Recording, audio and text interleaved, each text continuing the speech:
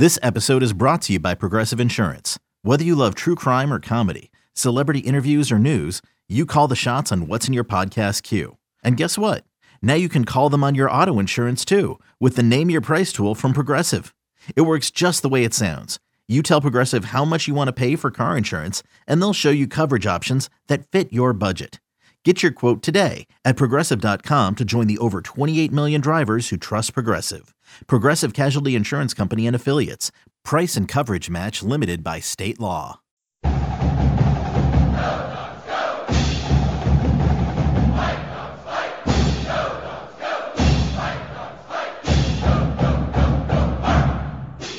I'm Kim Reynolds of Dogman.com with Chris Fetter, Scott Eklund, and time for a podcast and just to update you guys on a little bit what's going on out there. Michigan game canceled, a couple new crystal balls for Washington recruits, and weather kind of sucks in Seattle, but hopefully it's going to get better here soon. But big news yesterday was that the Michigan game is canceled. Looks like the Big Ten has ordered that all of their out-of-conference games be canceled. So lots of interesting stuff. But any surprise that Michigan game got canceled, Chris? For me personally, no. Obviously, it's going to have ripple effects. I mean, the traditional connection between the Big Ten and the Pac-12 is obvious with the Rose Bowl and everything else, and then natural rivalries that have started to come out of it with Washington and Michigan, for instance, and so it's just something that's unfortunate, but you have to think the Pac-12 is going to have to follow suit at some point. I mean, there's so many ramifications.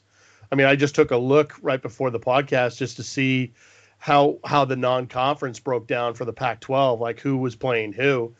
There's 9 Mountain West teams that are going to be impacted if the Pac-12 decides to kill its non-conference schedule. Half a dozen Big Sky teams are going to get affected. This is going to crush all the conferences below the Power 5. Absolutely crush them. You think of the MAC teams that have the normal regional rivalry games with the Big 12 guys. Think of Ohio or Toledo or the directional Illinois teams or just some of the Michigan teams.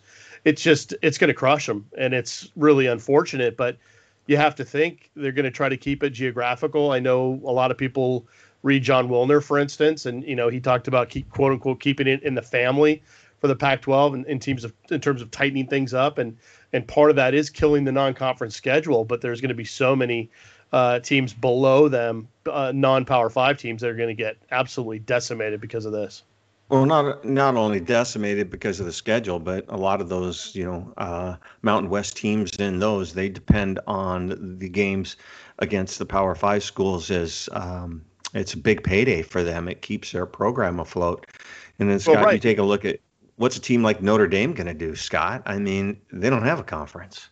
Well, the ACC has already said that they're going to try and work with them on getting them scheduled because they've been doing. What is it? Is this year 3 of their agreement that they had with Notre Dame to schedule games with them? So I would expect Notre Dame's going to get taken care of one way or the other and figure that out. So as far as asking if it's a surprise, I'm not surprised it happened, and especially the way things have been kind of trending over the last couple weeks and all that stuff. I just you could kind of see this kind of coming. I'm sure hopeful that we can have football this fall. I'm dubious on there being a spring football season because that it might not give the players enough time off between seasons because I know they don't want to push back next year, so. We'll just have to see where it goes. Right now, nobody really knows anything. All we know right now is that the Michigan game is canceled. That's it. Everything else is still on as of today, but that could all change here in the next 10 minutes. Yeah, I just think it's one of those things. It's a rabbit hole to go down to, and there's many different variables. I just can't wrap my head around all of it. So it's just one of those things where. The thing that some people don't do very well, it's just a waiting game right now to see how things go. Big UFC fight this weekend on Fight Island, see how that goes. Mariners today are playing a inter-squad game. It's being broadcast live, by the way. But I think we're going to have to see how baseball goes, how football training camps. But I just don't see anything where this is going to happen, where we see football in September. But again, just 2 weeks from now, things could look dramatically different, and a month from now, things can look dramatically different. And we've all got our opinions, but right now it's just a guessing game at best. Guys, what I would like to add to that is there was already a previously scheduled meeting, if I remember correctly, today, Friday, with the Pac-12 presidents and chancellors. And with this news coming out of the Big Ten yesterday, I have to think this has jumped the agenda and probably ended up first or second in their list of to-do things. So I wouldn't be surprised if we hear something. I wouldn't think anything comes out of it necessarily today, but Monday, Tuesday of next week, would I be shocked if we hear something like the Pac-12 has followed suit? I wouldn't be surprised at all, or maybe sometime next week. Yeah, or what's really weird is because Washington has their first 3 games as non-conference games, but that's not the way everybody works. Some of these teams have non-conference games later in the season. So take the schedule, tear it up, throw it up in the air, and I think, the schedule is going to have to be a complete redo. So we'll see what happens, shortened season, season delayed. There's just so many different variables that need to be worked out. And until we get a handle on what's really going on out there, it's just tough to really know. Like I said, it's just, throwing darts at a wall right now and seeing where it lands. But the silver lining is that if they decide to cancel the non-conference, if they decide to follow the Big Ten's lead on this, that means you could almost extend the period of getting everything up to scratch and figuring out the logistics, like you said, kind of having to rewrite the entire schedule, game plan, and blueprint. You have almost October, basically. I mean, you could you could really bypass almost all of September, maybe the last week of September, to kind of get all that stuff started. So there is time to get it done if they can figure it out and get all on the same page. Maybe like an 8-game schedule, with 4 home, 4 away for everybody to have things be fair. That seems like it might be real workable. So draw the games out of the hat. I don't know how logistic wise with stadiums. Just Chris, you might know the answer to this, or Scott. Do any of the Pac-12 football teams share venues with pro teams where that might be an issue in rescheduling games? Well, USC did, but the Rams move into their new stadium this fall, right? Right. Yeah. Does anybody? Cal doesn't. Stanford doesn't. No, everybody else I think is Arizona State, Colorado. Yeah, everybody else. But I think one thing you could see, guys, is that it wouldn't necessarily be a stadium issue, but like John Wilner again pointed out, you might have designated hotels in each city, for instance, that become the hotel for the visiting team to go to, instead of having them pick the one that they want, whether it's close or whether it has their amenities or what have you. Just have the one there where they can really kind of lock things down and keep things insulated. Because I go back to that conversation that Kim Harmon had with Softy and Dick Fain on KJR, when she was saying once they get the players in the facility, like at UW, for instance, they're safe, they're healthy. They can, if there's a problem, they have protocols to be able to do all this stuff. If they can create a minimum amount of variables, like having the same hotel, having the same situation for every team that they know they can, rely on, the same kind of blueprint and the same kind of arrangements for everybody, I think that really could help streamline a lot of this stuff, because I think once they get everybody tested, they get everybody healthy, and they know they've got a situation where everybody in that bubble, so to speak, is COVID free, for instance. And I'm talking about everybody. I'm talking about trainers, staff, everybody.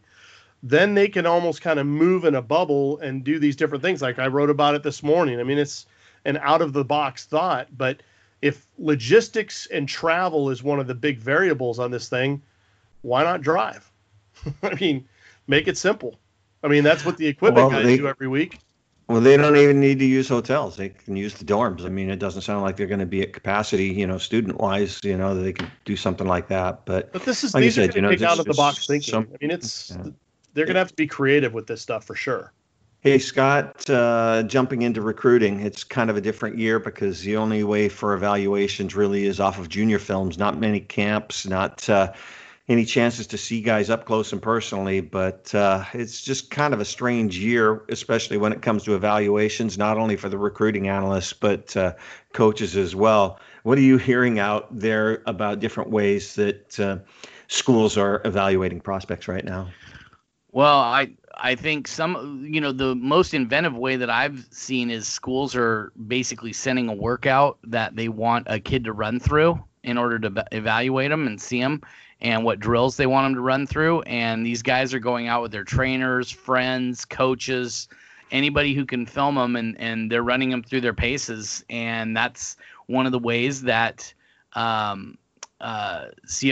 Finau got his offer from the University of Washington. Was they wanted to see him in a workout, and they went out and did that. I know that RWQB with Jake Heaps leading the workouts, and Ryland Spencer, our friend from Cascadia Preps, is out there as well. They're doing a lot of work with some of these. They're not high end quarterbacks right now or anything like that. They're more of the lower end guys, but they're still putting together these workout and throwing videos for these schools who have requested it, and they get the workout that the coaches want these kids to run through. They run them through it, they take a video of it, and they send it to the coaches. So that's kind of the way the coaches are really doing it, because you're not going to see them in games. You're not going to see them in other than what they have on film from their sophomore or junior year that you're trying to evaluate. So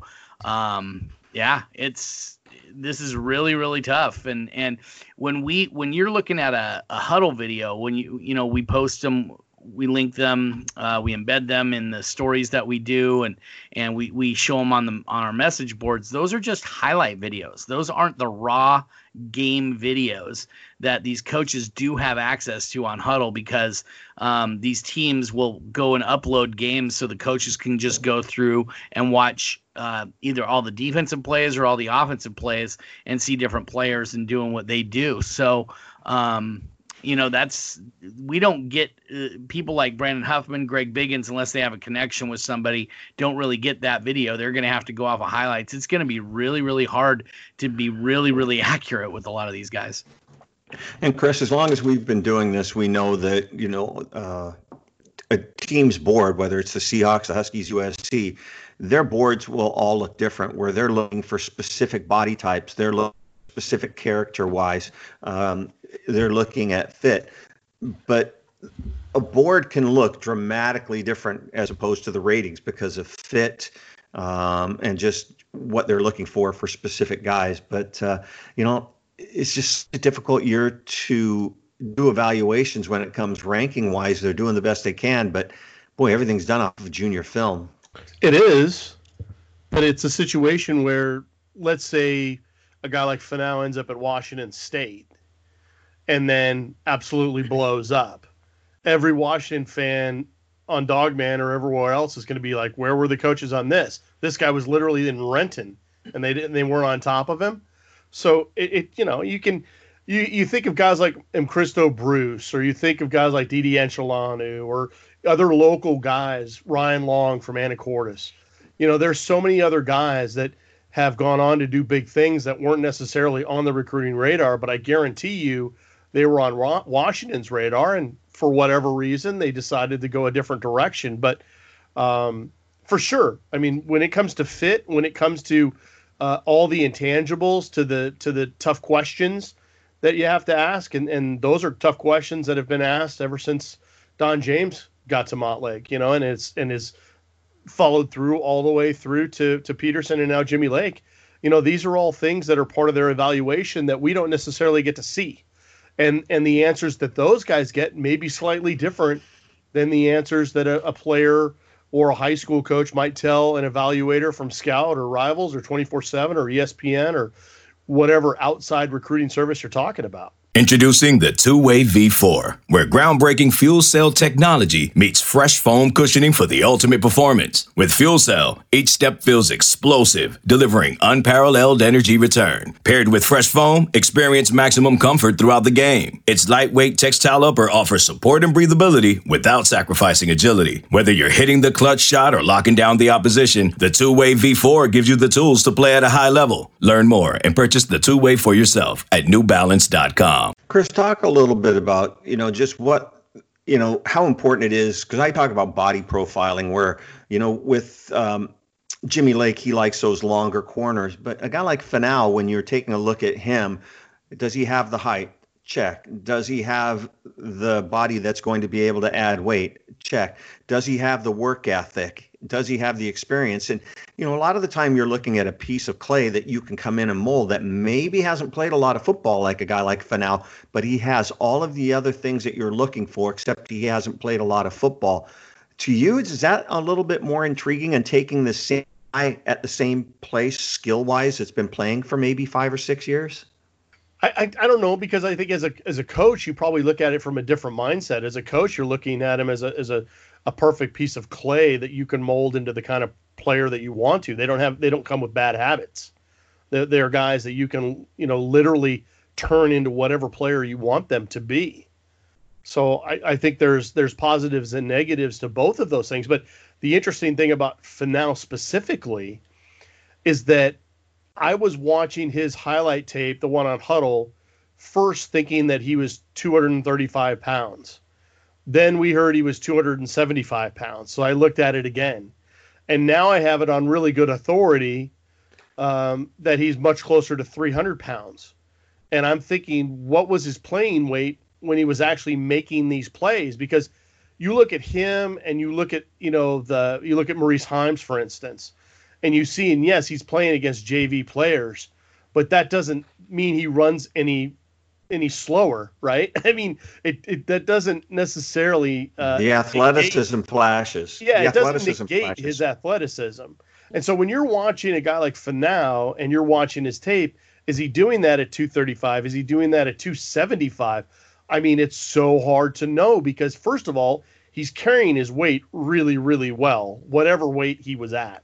I would venture to say he was probably in the mid 250s, if I really had to guess, based on just what I've seen over the years. But again, if he was at 250 like in November, October, November, and now he's 300, and like I said, the people that I were talking to, they're like, we've got the scale screenshots to prove it. I'm like, fair enough. It's going to be really, really interesting to see how he maintains his athleticism, how he maintains his speed, and all of those things at 300 pounds. But from all indications, at least off the field, from what we've heard in the weight training and the other processes that you go through in the off season, he's just an animal. And if you're a Washington fan, how could you not get excited about that?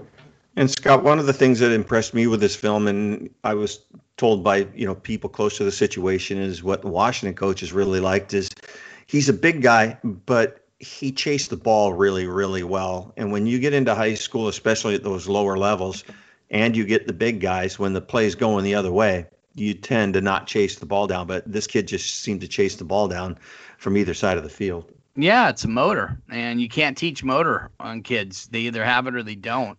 And he chased down, and I think that was one of the big things that stuck out to him, like you said. Owen Prentice, Greg Biggins put in a crystal ball prediction with him going to Washington with a high indication of an 8, with a confidence level of 8. Any story behind that at all?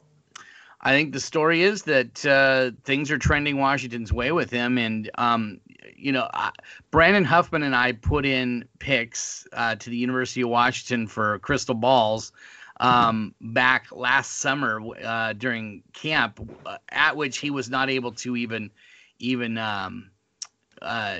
participate because he had strained, I think it was like a quad. He strained a quad or a shoulder or something. I can't remember what it was. He wasn't really injured, but they didn't want him to, re-injure something, right? Not very far before the start of the season. So he just sat out, but he did come to Washington's camp, and they ended up offering there. And Brandon and I both had gotten pretty good information that if Washington offered, they were probably going to be the odds-on favorite to get him, and that was where he wanted to be. That was where his mom wanted him to be, all this different stuff. Well, then you look at his family history, the fact that his brothers and sisters, his siblings basically have all gone to Ivy League schools. His family has prioritized education over pretty much everything else, even sports to a certain extent. And his family, without getting too deep into it, they are not struggling for money. And so he is a kid who could afford to go to an Ivy League school without being too much of a dent in his parents' wallet. So all that being said, Huffman and I put in big crystal balls for him back in last summer, and then all of a sudden Brandon goes foggy on it when you could still go foggy on kids. I left mine where it was, so I actually have the longest prediction of Owen Prentice at going to the University of Washington, but things have been trending Washington's way. Stanford did give him the acceptance last week, and that made a big impression on him. But I just think once that all wears off, he knows where he'd like to be. His best friend is already on the team, already committed to Washington, and Caden Jumper.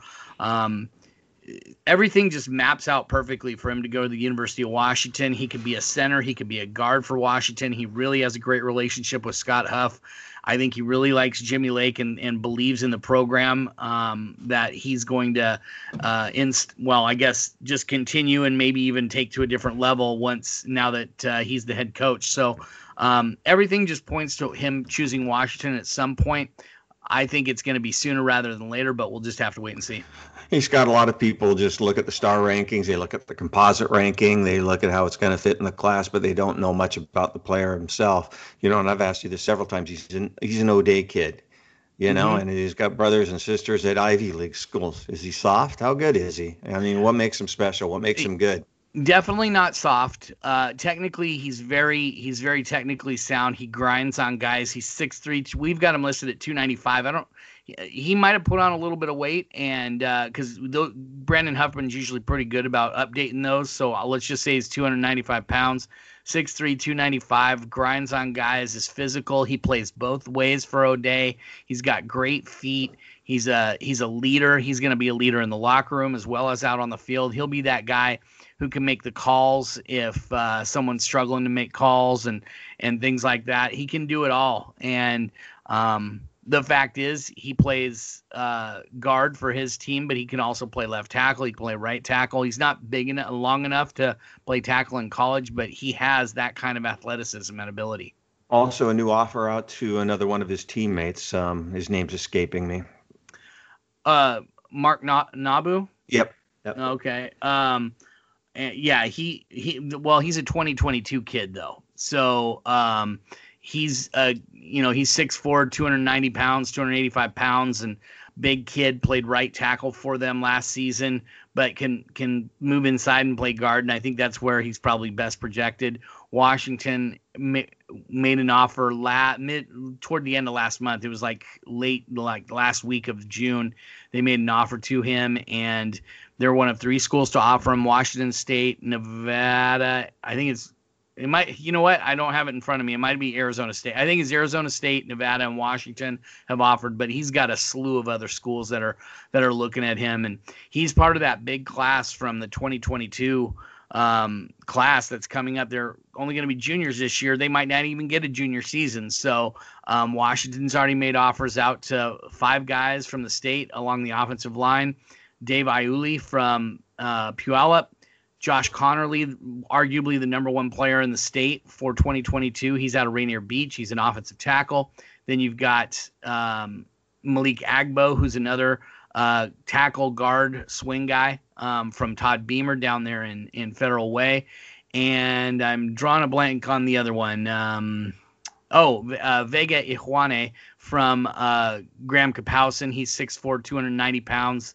Big kid, very good feet, very raw. So that's what Washington has already offered, and I did a story on it yesterday. You guys want to go take a look? I don't know if Washington's going to take all 5, because I don't know if they're going to take 5 spots, but they might not have to leave the state of Washington to get their offensive line class next year. Hey, Chris, getting back to O'Day High School. How long has Monty Kohler been the head coach at O'Day? Long time. I Roughly mean, I think 30 years, I think. I was going to say, as long as I've been up there. I mean, I used to go up there when I was actually doing more of the regional recruiting stuff for Scout initially, 20 years ago or 15 years ago. I would go up every spring, and Coach Kohler was gracious enough to basically open up the courtyard in the middle of O'Day and just have guys come in one at a time. And I would just ask them a couple quick questions. And basically, it was mostly just to get, heights, weights, their contact information, current recruiting information, what their thoughts were, so we could do stories. So, he's never been a big fan of the recruiting process. I don't think he really likes to inject himself into it. He's been a lot more hands off in that regard, compared to the more modern approaches. When you look at, guys like Dave Miller and Sheldon Cross and some of these other guys that get it a little bit more involved in it and are a little bit more hands-on. He's definitely been a lot more old school about it. But at the same time, he certainly wasn't averse to making sure that people understood O'Day's got players, and they've always had players. Who's your favorite O'Day player, Chris? In terms of who I've talked to over the years, God, that's a tough one. That really is a tough one. Come on. Although, I really like, to be honest with you, I go way back. I really liked Grant Enger, the kid who ended up at Oregon State. Yeah. I really liked talking to Grant when he was going through his process quite a bit. Really enjoyed even talking to guys like Quentin Richardson back in the day. I think I remember even, did he announce on campus? I think he had an announcement. He was at a camp. I'm pretty sure. I thought, well, okay, maybe it was a jersey ceremony or something for a game. I can't remember, but yeah, I'm just trying to go off the top of my head who I've really liked in the past. Paul Arnold. Was he at O'Day? Paul was at Kennedy. He started at O'Day. Yeah, but he didn't finish there. He averaged 17 yards a carry as a sophomore. If I can interject, my favorite guy was Ty Erickson. The biggest reason was because I remember talking to him about it because he committed. Washington was his first official visit, and he committed, right? Yeah. And then he told me he had visits to Miami, Texas, Ohio State, and Michigan all set up. And I'm like, you blew it, dude. You absolutely blew it. You should have taken those visits first and then committed to Washington. And he was like, I know. It's interesting that you bring up Ty Erickson too right now, especially when talking about Owen Prentice and the academics with Stanford and everything else. Ty Erickson, to be honest with you, he really broke the mold of the modern, Northwest kid or Washington in-state kid who actually got accepted to Stanford and didn't take the offer. Almost always up to that point, if you were an in-state kid and you got a Stanford, you were accepted into Stanford, you pretty much took it. I think he was one of the first ones that really broke it. I know that Jeff Lindquist was one of those guys as well. And now you've seen, definitely other guys, whether it's been like a Trent McDuffie or Elijah Molden or some of these other. Now you're starting to see more and more of these guys start to do that. I'm not obviously Molden and McDuffie aren't in-state kids, but like Molden, for instance, a Northwest kid. But now you're starting to see more and more. But before Ty Erickson, it very, very rarely happened. Is your child struggling with a specific subject or need help with homework? Are they asking questions that you're not sure you can fully answer? IXL Learning is an online learning program for kids. It covers math, language arts, science, and social studies. IXL is designed. This program will improve your kids' grades. Studies done in almost every state in the country. The kids who had IXL are consistently doing better. Powered by advanced algorithms, IXL gives the right help to each kid no matter the age or personality. And it doesn't have to eat up all your time. One subscription gets you everything for all the kids in your home, pre-K to 12th grade. So don't miss out. 1 in 4 students in the U.S. are learning with IXL. IXL is used in 95 of the top 100 school districts in the U.S. Make an impact on your child's learning. Get IXL now. And listeners can get an exclusive 20% off IXL membership when they sign up today at IXL.com/audio. Visit IXL.com/audio to get the most effective learning program out there at the best price. Hey, Scott, the latest crystal ball is one of the latest offers to go out as well. Defensive back out of Freedom High School in Oakley, California, Vincent Nunley. Sounds like he may be a safety. What do you know about Vincent Nunley?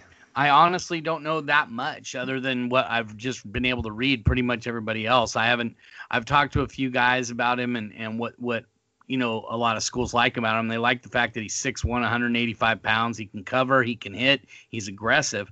But I mean, I honestly haven't talked to the kid yet. I've been kind of working on trying to get a hold of him, but these kids, man, it's so much easier to talk to them at camps and things like that. And since we didn't get to do that, it's a little harder to get a hold of some of these guys that you haven't seen in person yet. Yeah, Finau just absolutely doesn't answer his phone, by the way. I'm going to downgrade him for that. He just doesn't answer. He doesn't return text. He doesn't answer his phone. Yeah, he's impossible. You guys want a trivia question? Here we go. Who was the last Washington commit from Freedom High School? Oh, that was Daryl Daniels, right? Boom. There you go. Eklund for the win. Yeah, that was, okay. Daryl Daniels, the tight end or the linebacker? The tight end. Tight end. There we go. There we go. Well, yeah, Washington was also Joe Mixon was also on that team as well. And Washington had a really good shot with him. And they got Daryl, but they weren't. I think finished second or third to Joe Mixon. Hey, Scott, anybody else, expecting to pop in the next week or two? Boy, I know there's a couple guys who seem like they're pretty close. I've been saying for a while, I think everything I've heard is that Owen Prentice is pretty close to making a decision. I don't know if it's going to happen here in the next week. I could see it happening before the end of the month. And Scott Huff is Scott Huff and Junior Adams and Ikaika Malloy. And I'm not counting Jimmy anymore because he's not a position coach. But when those three guys go out and target a kid, I feel pretty dang good that Washington's at the very least going to be in it until the very end. And with Scott Huff, everything I'm hearing is that Owen Prentice is very close to making his decision and committing to the University of Washington. I think Washington's got so much to offer him. Scott Huff is, one of Washington's best recruiters, and he's dangerous. There's a lot of these coaches that do not like going up against him. You think Oregon wasn't pissed about going up against Scott Huff last year? Taking Roger Rosengarten right from out of their hands. And, I feel very confident Scott Huff's going to reel him in and probably be done along the offensive line. We'll just have to wait and see. But, I think Washington is in good shape for him, but I just don't know if it's going to be here in the next couple weeks or if he's going to wait a little bit while. Nunley could wind up making his decision because I don't know if he's a guy they would wait on like they will Owen Prentice. All right, I'm going to put you on the hot seat, Scott. Just one question, all right? It's either yes or no. You ready? Mm-hmm. If you take a look at Oregon's commit list, is there a football player committed to Oregon that will wind up at Washington this year? No. I'd like to give it more nuance than that because I think there's a really good chance. But if I'm betting my house right now, no, I don't think so. I think with no visits happening this year, and Washington's going to have a real tough time getting guys up on campus. As much as I think Troy Franklin's in play, and I think Maliki Matavao, from what I've heard, has been calling the University of Washington about some things. So I would not be surprised if things heat up with those guys and something could happen. But I think it's just going to be real tough to steal guys away, especially, heck, what if there isn't even a season before signing day? Because I think one of the big things predicating Washington being able to steal anyone is kids getting a look at their offense and what it's going to be like. What if you don't get to see their offense until next spring? What if you don't get to see it until next fall? I think it's going to be real tough for Washington if there isn't any kind of games played. Winding it down, Chris Fetters, final thoughts. Well, just piggybacking on what Scott was referencing in terms of Owen Prentice and probably taking just two offensive linemen in this class, when he lays out all the 2022 guys that are going to be available that have already offered in state, it seems pretty much like a slam dunk that they probably won't go for more than two guys in this class. And it's not because there aren't good guys in this class. It's just because 2022 is absolutely loaded in state, and I wouldn't say negligence, but it just seems like that would be the opportunity to really pounce and really go full in on a big offensive line class. But I would just say overall, this whole idea of getting guys from Oregon, it's going to be incredibly difficult because the bottom line is that if you had an opportunity to get guys on campus, that would be one thing, and if they can do that, that would change the math on it altogether. But if there's no season, if there's no way that players and parents can get on campus unless they travel themselves, and even if they do that, the coaches can't really show them anything. They can't really recruit yet. I mean, they won't have that option until I think maybe at least the end of August, maybe September. It just, all those things are starting to kind of conspire against not just Washington potentially going in on recruits from other schools, but everybody maybe poaching from other programs. It feels like that was one of the reasons why so many players made so many early commitments, because it just felt like that yearly game of musical chairs just all of a sudden went from 35 to 78 speed, and it doesn't show. There's no signs of slowing, it seems like. So that is going to add a whole new layer to all of this stuff if there's no season, because recruiting never stops. You guys know that. Doesn't matter. They will have a signing day somewhere, whether it's in mid-December or whether it's in February. There's going to be a signing day, and where those seats end up is going to be anybody's guess. But you just have to figure now, with no visits, no ability to get kids on campus right now, it really does feel like everyone's going to have to kind of stay pat with what they've got. Scott Eklund, what do you got? Boy, well, it's my kid's 5th birthday today. We're celebrating this weekend with him, so that's my big news. What kind of cake? Honestly, I don't know. He told his mom what he wanted. I don't know. So right. I think it's a chocolate cake, but I don't know. Anyway, as far as I think Washington's class is going to end up being right in that 15 to 20 range where I've said it's going to be for a while. I think they've got a great shot at reeling in the top 2 targets in the state of Washington, aside from Sam Heward, and that's JT Tuimoloau, Emeka Egbuka. I think Washington's trending for both of those guys right now. Trending when I say that they're just trending up. I don't know if they would be in the lead. I don't, from what I'm hearing, they aren't in the lead for either one of them, but Washington's got a great shot. They're in great position to grab both of those guys. And, we talked about it real quick. We talked about it in my blog from last week, and Kim, you and I talked about it in our last podcast. But for those who didn't hear, the new plan, I think, for a lot of these kids is for the coaches to give them itineraries to have them and their families fly up and be around the area. And there's some thought, and I don't know if this is going to be the case or not, but let's say one of those guys we know is going to be Brock Bowers, the tight end from Napa, and one of Washington's top targets. He's a top 50, top 60 player in the country.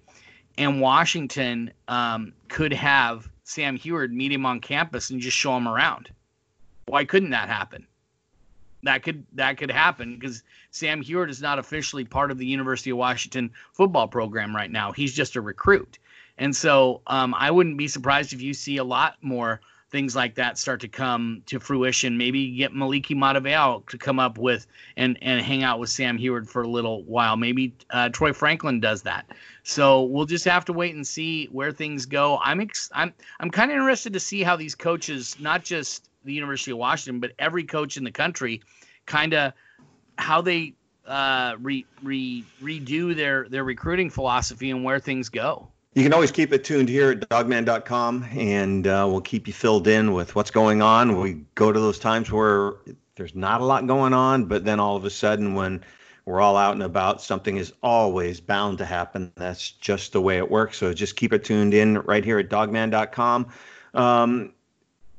For all of us at dogman.com, I'm Kim Reynolds, along with Chris Fetters, Scott Eklund. Wear your mask. Go Dogs.